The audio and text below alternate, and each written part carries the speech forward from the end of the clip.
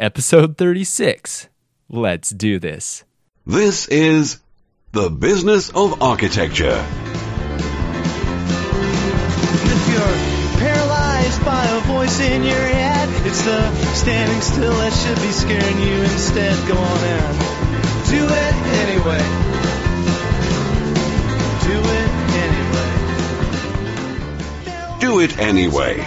Welcome to the Business of Architecture podcast, helping architects conquer the world. And here's your host, Enoch Sears. Welcome back, Architect Nation. This is Enoch Bartlett Sears, AIA, host of the Business of Architecture show. Now, maybe you're a diehard listener of Business of Architecture, or maybe you're a new listener. I'm going to try something new here for a couple of episodes, and I want to see how it goes. So here's the deal. Leave this show a review on iTunes with your constructive feedback, and I'll read your name in a brief message over the air. If you don't want your name read on the air, just leave the feedback anyway. Now, this will do two things. It'll help me make the show better, and it will bring you more of what you want to hear. Now, you can do this one of two ways. You can visit iTunes and search for Business of Architecture and leave the review there, or you can go to businessofarchitecture.com, visit the show page, click the iTunes link. Leave your feedback there and make Business of Architecture yours for 2014, because that's what it's about. I'm doing this for you, and your support is appreciated. In today's episode, we're going to talk with Kyle McAdams, AIA. He's a licensed architect, and he is the former managing director of marketing and business development for the American Institute of Architects. Now, during our conversation, Kyle's going to talk to us and tell us about the 3 C's and the 4 P's of marketing, basically marketing 101 for architects. Listen, I'm not going to beat around the bush here. The information we cover in these next 2 episodes are going to give you information that will put you ahead of 95% of the other architects out there. So if you want to get more of the right kind of projects, you want to dominate your local market, get out a pen and paper because you'll want to take notes. Here's the show. Well, welcome back, Agile Architects. Today joining us is Kyle McAdams, AIA. He's a licensed architect. He's a former managing director of marketing and business development for the American Institute of Architects National. And in his own words, he is an evil genius marketer. So he is an experienced marketing and business development executive, and we look forward to talking to him about marketing for architects. So Kyle, welcome to the show. Thanks, Enoch. It's great to be here in person. I've watched many of these things, never actually taken part, so it's pretty cool to be here. And it is an honor. Thank you for spending your time to come and share your knowledge with architects and talk about business of architecture and talk about marketing. Yeah, my pleasure. So it's an interesting combination how you're a licensed architect, but you have this specialty and focus on marketing. Yep. So tell us how that happened in your career, and also. Just a note, let's move your camera down just a little bit, or maybe your screen, so your head's a little higher. There we go. That's good. So we get you in full frame. Good. Yep. A little bit back a little. A little back. There, how's that? There you go. That's good. Perfect. All right. Good. So it's all about presentation. You bet. So tell us the story. So licensed architect to, what took you from being an architect to being the former managing director or the director of marketing and business development for the AIA? Well, I would say I've always been an architect. So once you're an architect, I think we all believe that. Once you're an architect, you're always an architect, no matter what you're doing. And many of us take some different paths. For me, I was very fortunate coming out of out of architecture school, to go work for the Cambridge 7 Associates up in Boston. And got to work on some really exciting projects with some really smart people. Who are the Cambridge 7? What's that? What is the Cambridge 7? Tell me about them and their work. Cambridge 7 is a very it's about a 40-year-old firm in Boston, and if you know the New England Aquarium in Boston or the National Aquarium in Baltimore, those are all Cambridge 7 projects. I think in 1993 they won the Firm of the Year award. So they're a pretty long, well-established firm in Boston, New England, and they're kind of known worldwide as the aquarium firm. That's their real claim to fame. And I worked there. I didn't work on the aquarium projects. I worked on the the ones that made money. The less glamorous. Worked in a lot of shopping malls and movie theaters, and they were actually really interesting because both of those types of projects, when you design, you're designing with business in mind and a business process and a business operation. And I was really getting intrigued by it and loved working with my clients and started thinking about the business side of things and decided to go to business school. So I went back to business school, and while I was there, I really became fascinated with marketing. I don't think people who aren't in marketing always know that how strategic it is. And I compare it. I think actually most architects are probably, we could be wired to be great marketers because it is really about designing a marketing strategy. You're just not, working with visuals, but you're working with understanding consumers and developing a strategy and a product around those consumers, much as you would be, developing a program around a client and building a building around that. Tell me a little bit more about that because, for a lot of us, marketing is sort of a different language. So when you say being really strategic about it, help us understand what you mean by that. What does that mean? Okay. This is the way I think about it. If you ever go through a marketing class, probably one of the first things that they're going to tell you about is to always remember the 3 C's and the 4 P's. And that's the baseline of marketing. All the thinking goes around those things. And the 3 C's are the company, meaning you, the company you are. What are your strengths and weaknesses? What can you do very well? What do you not do? And you have to decide, what is it I'm going to do? Am I going to make dishwashing liquid? Am I going to make soap? Am I going to make tires? Okay, and if I do make tires, do I make racing tires? Do I make snow tires? If I'm a dishwashing liquid, am I going to fight grease or make shiny dishes, make your hands soft? Decide who you are, what you do well, and don't try to do all things to all people. The second C is the customer or the client or the consumer. You can put the C to any of those, but it's really who you are trying to serve. And if you're going to find a client or a customer, you want to find one that's looking for what you need, right? So it's sort of like a yin and a yang. They got to go together. You can't be trying to force feed the wrong client things that you don't do, right? So deciding what your company is helps you realize who the customer should be, and finding the customers that you can serve best means you're going to perform best, you're going to be happiest, and your customers are going to be just as happy. But it's a very strategic decision that you have to make, and I don't think people realize how much thought and strategy goes into that. And then the other C is competition. Give me an example. I'm going to pause you right there because this is great information, Kyle, and I don't want you to gloss over anything that to you might seem second nature because you're a professional that does this, and the lay people like myself out there who are learning from this process. So you say there's a lot that goes into that, the second C, which is the client, and the first C, which is the company. Can you sort of give me sort of an example to help me understand what's so complex about that, and I guess how to do it correctly? Okay. So let's say you want to, an example, I'm going to also be jumping into one of the P's as well. There's the product. So the product is what you are developing for the customer and the client. So you're having to find something that you see people want. So, let's say you're Starbucks, right? And you're not Starbucks yet. You're just Howard Schultz, right? Let's say we're an architecture firm. Can you switch it and say? Okay, let's say we were an architecture firm, right? And I have experience with, let's say, schools. I used to work for a big firm, and I did a lot of school work, so I know a lot about designing schools.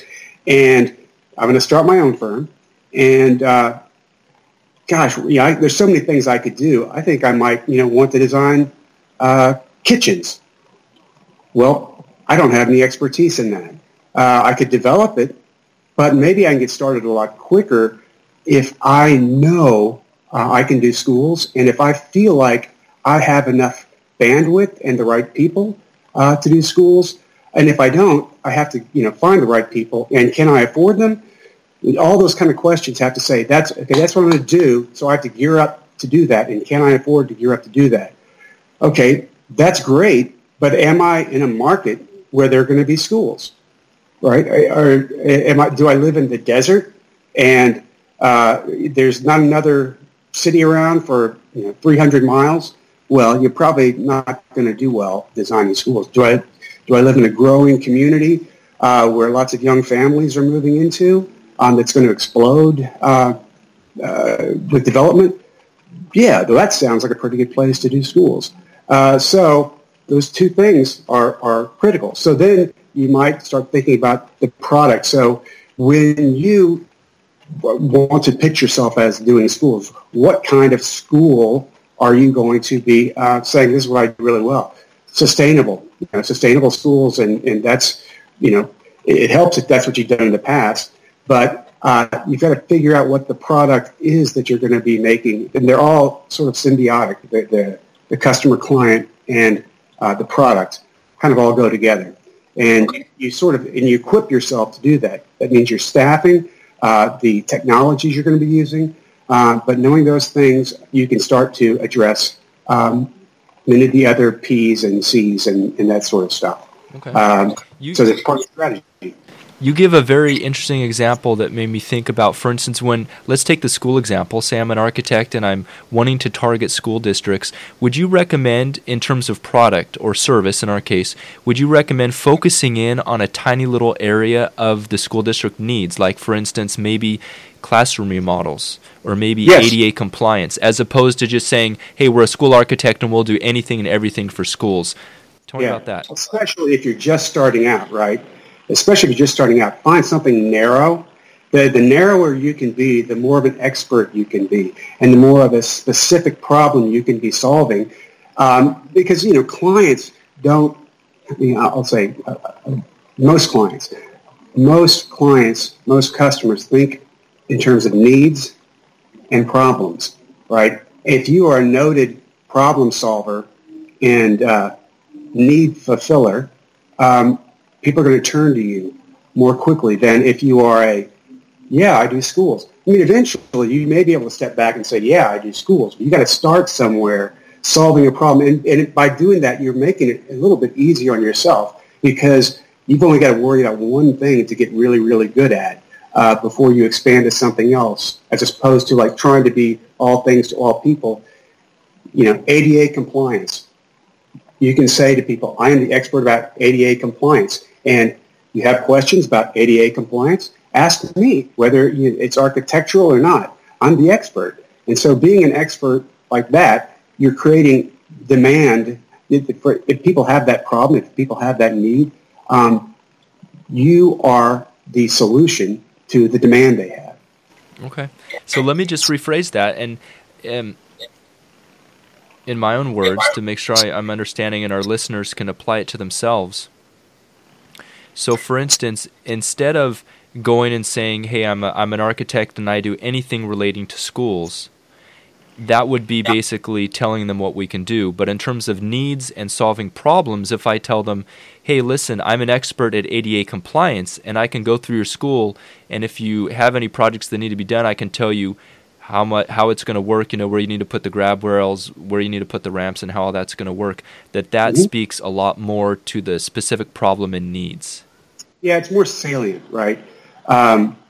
It's probably, I would think, more often the kind of project that somebody needs to be fulfilled is going to rarely be like build me a whole school, right? It's going to be solve this problem for me, and I'll come back to you again to solve that problem. But now I have a relationship with you, and so, yeah, you're an architect, right? Yeah, I do ADA compliance. Wow, could you renovate section of our school? Well, of course I can. And I can guarantee you it'll be ADA compliant when I do that. But then you sort of like, you've got that and you're expanding a relationship as opposed to like trying to overlay which need do you have right now, right? Instead you are growing out from a service you provided and a solution you provided and building the relationship from there. That's why it's important. One of the biggest pieces of marketing is staying in touch with the clients you have, right? And the ones you've already provided services for, not forgetting about them and, okay, you're done. Now I've got to go find more clients. It's equally as important to stay involved and engaged with the client you have already solved for. Even if it's building a house and you think, well, they're not going to, they built their house, they live in it. How many houses can you have? Well, they probably have a lot of friends that will need houses, and the most likely person to build a house is somebody who either knows somebody who has built a house or they built one before themselves. So that's some of the best spent marketing time and money that you can have, and you can spend, and it's probably the cheapest because you've already got the relationship. You're not having to build the awareness or build the consideration. They already know you, and you've already got an ongoing relationship with them. And you're building a network, and your network is not just who I know and who I can call on, but they're also the people who are going to be marketing for you to the public. So like you're building yourself a marketing network of your very own who hopefully will speak highly of you and be doing work for you. Okay. I think that's something that most architects have as past clients. And can you give me some examples of how architects can keep in contact with past clients? Right. Well, just checking in, saying, hey, anything needs work, anything needs to be revisited, it's a given. But then you can also be bringing more information. So information is power, and it makes you look more and more like an expert. So for schools, there may be some innovation, or change in codes they may not be aware of. ADA compliance. I don't know if that's going to change again in the future, but when it does change, that's an opportunity to go back to all of your previous clients and say, hey, just want to let you know about the new changes in ADA rules, right? And so you're not fishing for business as much as you are notifying them of innovation and changes in the industry. So you're adding value without they haven't had to pay you for that. But you're just really, in your own mind, you're marketing, right? If the opportunity does arise, it's a chance. Actually, it's just a chance to have a conversation with them again and have them once again look to you as the expert who solved my problem in the past and is letting me know, has done me a really big favor of bringing me up to date on some other specific issues. So, innovations, or just letting them know about some other work that you've done. Hey, just wanted to show you some other schools that I've worked on, and just check in to see, if if people are happy with you, they're always going to be happy to refer you. You can also say, like, hey, let me know. And if you know any other, principals or school board members, or if it comes up in conversation, I would really appreciate it if you could pass along my name. And you can even leave him a stack of business cards. He may throw them away, but he'll remember, or she will remember that you're there seeking their help. And if you've helped them, people are going to want to help you back. I really like that because I know that a lot of us struggle with, for instance, when we want to reach out to people and we want to try to drum up work, it often feels like we're approaching it from a position of weakness because it feels like we have the need, it feels like we need the work, and there's almost a little bit of desperation there. So we lack confidence when we make those calls. But I like the way that you're approaching it, Kyle, because then it gives me some ammunition I can call, and it's not just, hey, I need some work. It's, hey, I'm just checking in, and I want to see how it's going, and hey, there's some changes happening with the new year. I wanted to make you aware of, what you're going to be looking at for the next year, and sounds like a very effective way to do it. Yeah. So, and it is an easier approach, right? I mean, people like to work with people they like. And if you just take the approach that, I'm just here to find people I like and stay in touch with the people I like, you're basically marketing without feeling like you're hard selling or being desperate. You're basically building your network. And you would hope that they're almost like your friends, right? Maybe that's going too far, but I don't think so, because like I said, people like to work with people they like. Yeah. So that's a great takeaway. So I'm going to challenge any of our audience members who are out there wondering how they can apply some of this to their firm and to their business. Map out a day, take out your list of old contacts, and just start dialing the phone and just say, hey, it's me, just checking in, see how you're going. So that's a way to do it. And if you do that, drop me an email or drop Kyle a note so we can know that you got something valuable out of this conversation, and we'd really appreciate that. Kyle, we've talked about 2 of the C's and 1 of the P's. Can you run us through the rest? Oh, absolutely. 2 of the C's, 1 of the P's. The other C is the competition, right? Ideally, you want to go a place where the competition isn't. So if you can, so one of the things I think about, and I've mentioned this to you before, I worked as my very first job in any architecture firm was basically a marketing intern for the summer for this eight-person firm. And what they were doing was they were trying to build their practice of building schools. As that's the sample I was focusing on earlier. It's because I focused on it before. What we found was why stay. This is in Austin, Texas. I went to the University of Texas School of Architecture, and there are a lot of architects in Austin. And when you're looking to do schools in and around near into Austin, you've got a lot of competition. But what we found is like, okay, when you start doing a 200-mile radius around Austin, and start, let's stop thinking about the University of Texas and the high schools in Austin, but what about Dripping Springs or Shriner or these places that, there aren't any architects and people don't consider architects very often or talk to them very often. The competition is less. So if you can decide, I do schools and I want to do them in smaller areas. I'm not going to focus on universities. I'm going to focus on junior colleges. Suddenly, you are narrowing your competitive space that you're playing in, and you're also limiting the amount of work you're having to do, and you get to target yourself in a place that you might have be dealing from a position of strength as opposed to up against so many other important competitors that might have bigger advantages than you. So figuring out the competition and figuring out how you're going to be different, right?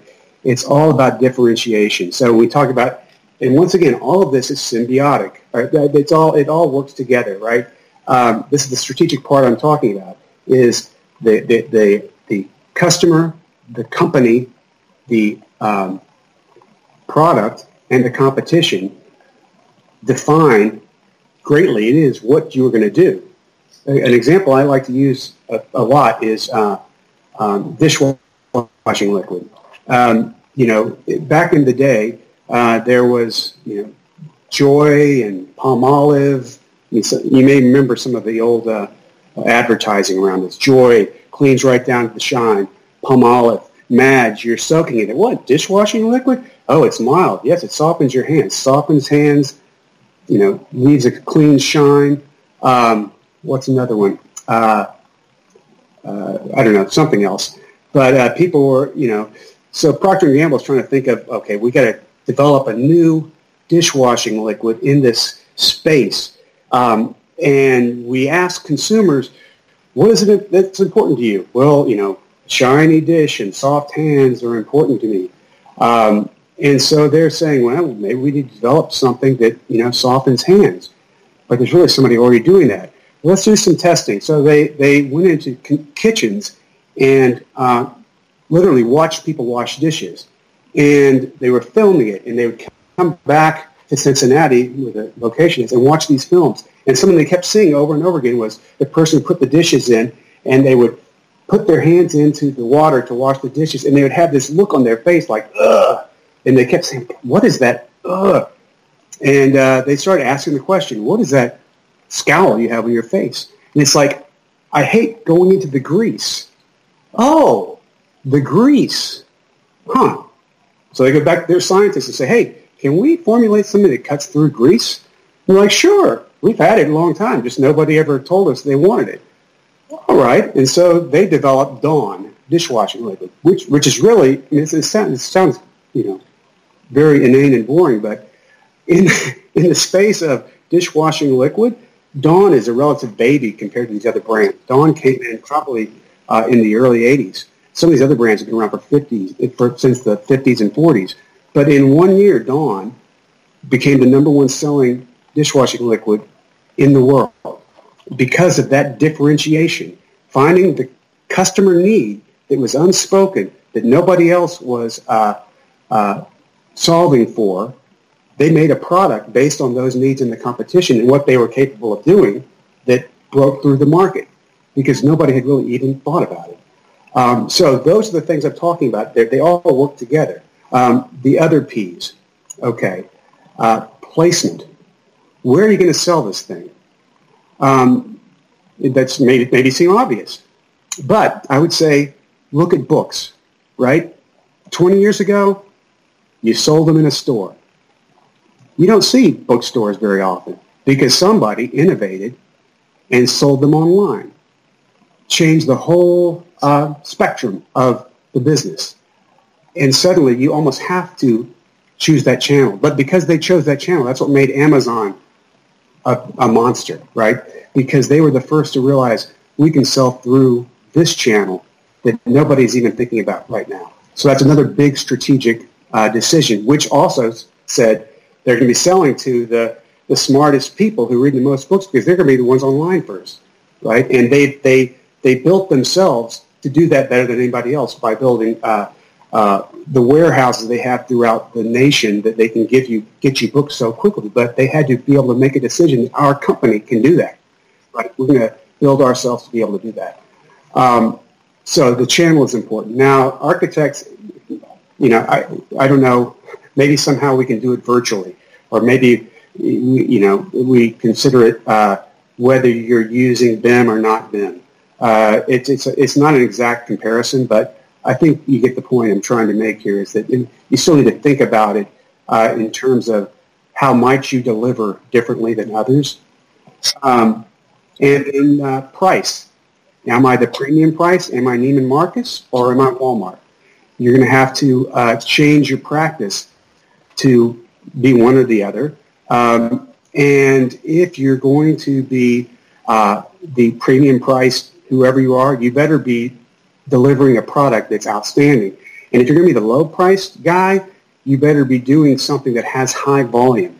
I think about, like, if I'm an architect, I can do lower pricing if I have somebody like a gas station, right, who's going to do multiple versions, so I can repeat, and I can, make money off a thinner margin than I would if I'm doing, houses or skyscrapers or something like that. And finally, the last P is promotion. And that's actually what most people think marketing is. When you say marketing, everybody thinks of the advertising, the buy one, get one free, the brochures, but all that is just the in promotion. And that is useless if you haven't done the other 3 Ps and the other 3 Cs. All the promotion is doing is communicating those things. It's communicating, this is what I do, and you're targeting your promotion to the customer that you want to do it to, and you're talking about the price, and all of those things have to be put together. You can't just throw out an ad until you know this is why I'm different. A Walmart ad will be different than a Target ad. Walmart is all about bottom line pricing. Target is about design. It's still affordable, but they're not saying we're the lowest price, right? And because of that, I would say they have 2 very different experiences, 2 very different inventory and operations around those things to serve those clients better. And their advertising is much different. So promotion is key, but you can't just throw it out there. Your promotion is communicating all of the other P's and all the other C's so that those customers that are out there saying, wow, I'm that customer. I have that need. That's who I'm going to go for, right? So there it is. That's the framework of the strategy. And there's, every one of those has implications in terms of how you structure your business, which customer you're looking for, where you're looking for them, how you're going to deliver. But that's what I mean by it being a strategic endeavor. And I think you begin to see why I believe that architects naturally are really good about this, because we are so good at thinking about all the various systems, all the implications that every design decision requires, and what you have to have done before you make those final decisions in terms of the preparation, in terms of the programming. It's very similar. They're just dealing with different aspects. Absolutely. Wow. Well, I have this long list, Kyle, that I wrote here. I have the 3 C's. I have company, client, competition. I have my P's. I think I left one of them out. I have placement, price, and promotion. Placement, price, product. And product, of course, because you talked about that with the C's, the product. Okay. So going upon, just what you explained about this framework here, I know for a fact that most people think of marketing as the last step. When we think of marketing, we think promotion. To us, I think that's what marketing is. But now looking at this list, I'm seeing here that the bulk of the work and the bulk of the effort and the bulk of the reward almost is put into these 1, 2, 3, 4, 5, 6 steps before we ever even get to promotion. That's absolutely right. And that's my point, is that people think of marketing as some sort of afterthought, let's throw together something to let people know we do work out there, as opposed to the final communication of really who I am and what I'm doing strategically to find the right. You've got to find the right clients. You can't find any client. You've got to find the right clients, and you have to develop yourself to be able to serve them. And so your promotion, as much as anything else, needs to be saying, not only come see me, but come see me if you want this and you're one of these kind of people and have this need. And that also might determine where your promotion is going to be, right? You may find that your promotion is sitting in a PTA meeting, telling people about,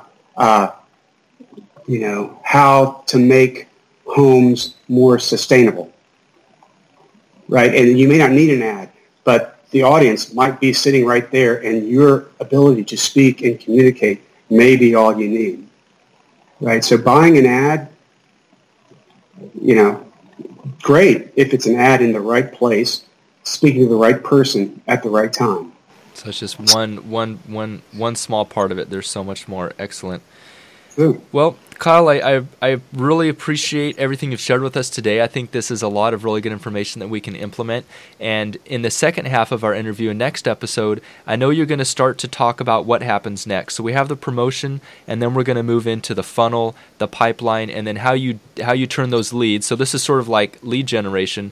Next episode, just to give them a little hint for what we have to expect, you're going to tell us how to turn those people into buyers and clients. Absolutely. Good. And raving fans. I like that even better. Well, Great. Kyle, thanks for being on the show. Thanks, Enoch. It's been a pleasure. Okay. Talk to you later. And that's a wrap for another show about the business of architecture. To get more resources about how you as an architect can raise your fees, land the projects you love to work on, and get the time in your day back, join the members-only Business of Architecture Insider List for free by going to businessofarchitecture.com/free. Enter your best email address there, and I will send you instant access to free resources, including my book, Social Media for Architects. If you'd like to discuss a thought or insight from today's show, visit businessofarchitecture.com/podcast. On that page, you'll also find my notes from today's show and the action items I took away from our conversation. Until next week, keep rocking and go conquer the world. Everybody knows that you just gotta do it anyway.